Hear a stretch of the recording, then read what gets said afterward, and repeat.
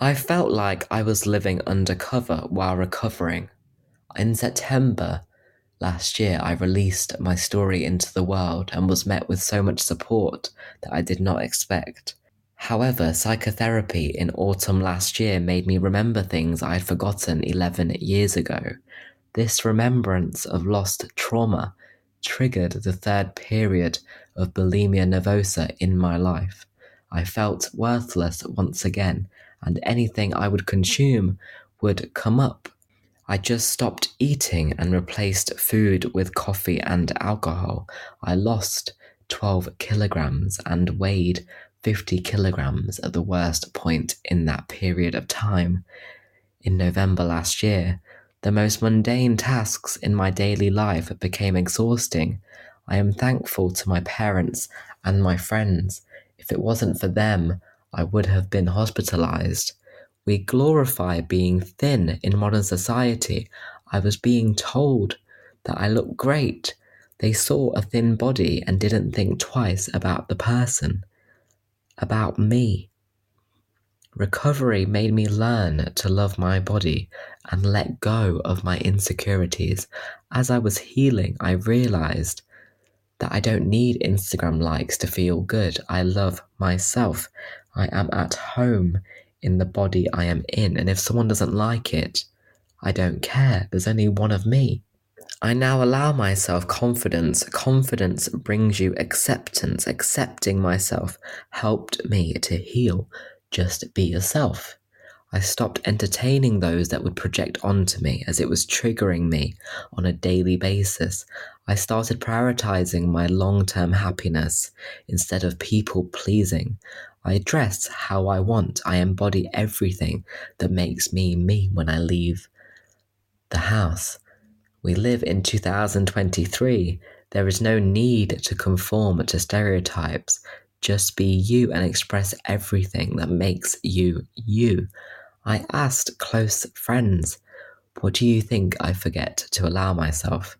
One of my closest friends said that I forget to allow myself time to heal from past relationships. He was completely right. In the past, I used to jump from one man to another because I was scared of being alone. I would dream that a man could save me, but I later realized that I had to save myself.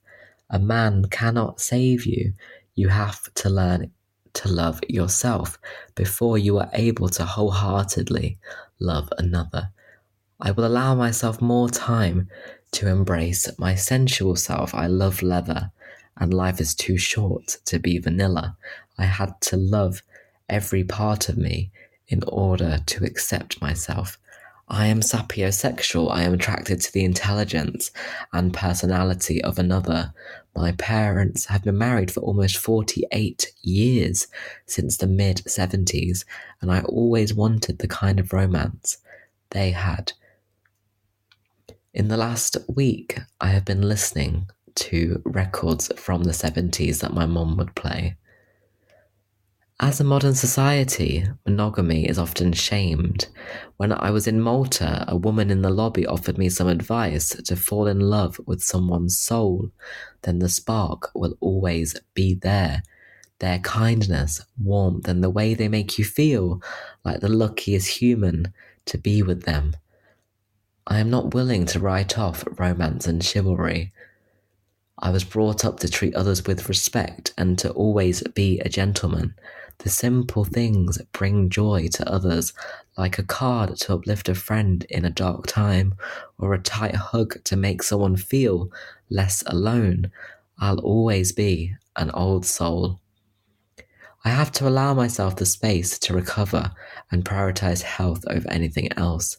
I always used to say yes to social plans. I like spending time with friends, but those former friends only wanted to do things that involved alcohol. That didn't seem right to me. I embraced solitude. While traveling, I became comfortable in my own company. There was beauty in the simplicity of solitude.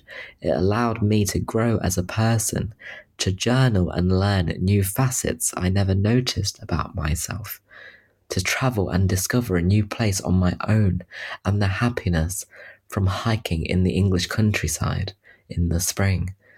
I found human beings that I deserve and made space to continue to welcome beautiful souls into my life. What doesn't kill you makes you stronger. Healing made me feel like I am living. I am Aaron Patel. This is the tightrope of acceptance. Thank you for listening. Hope you enjoy the rest of your weekend.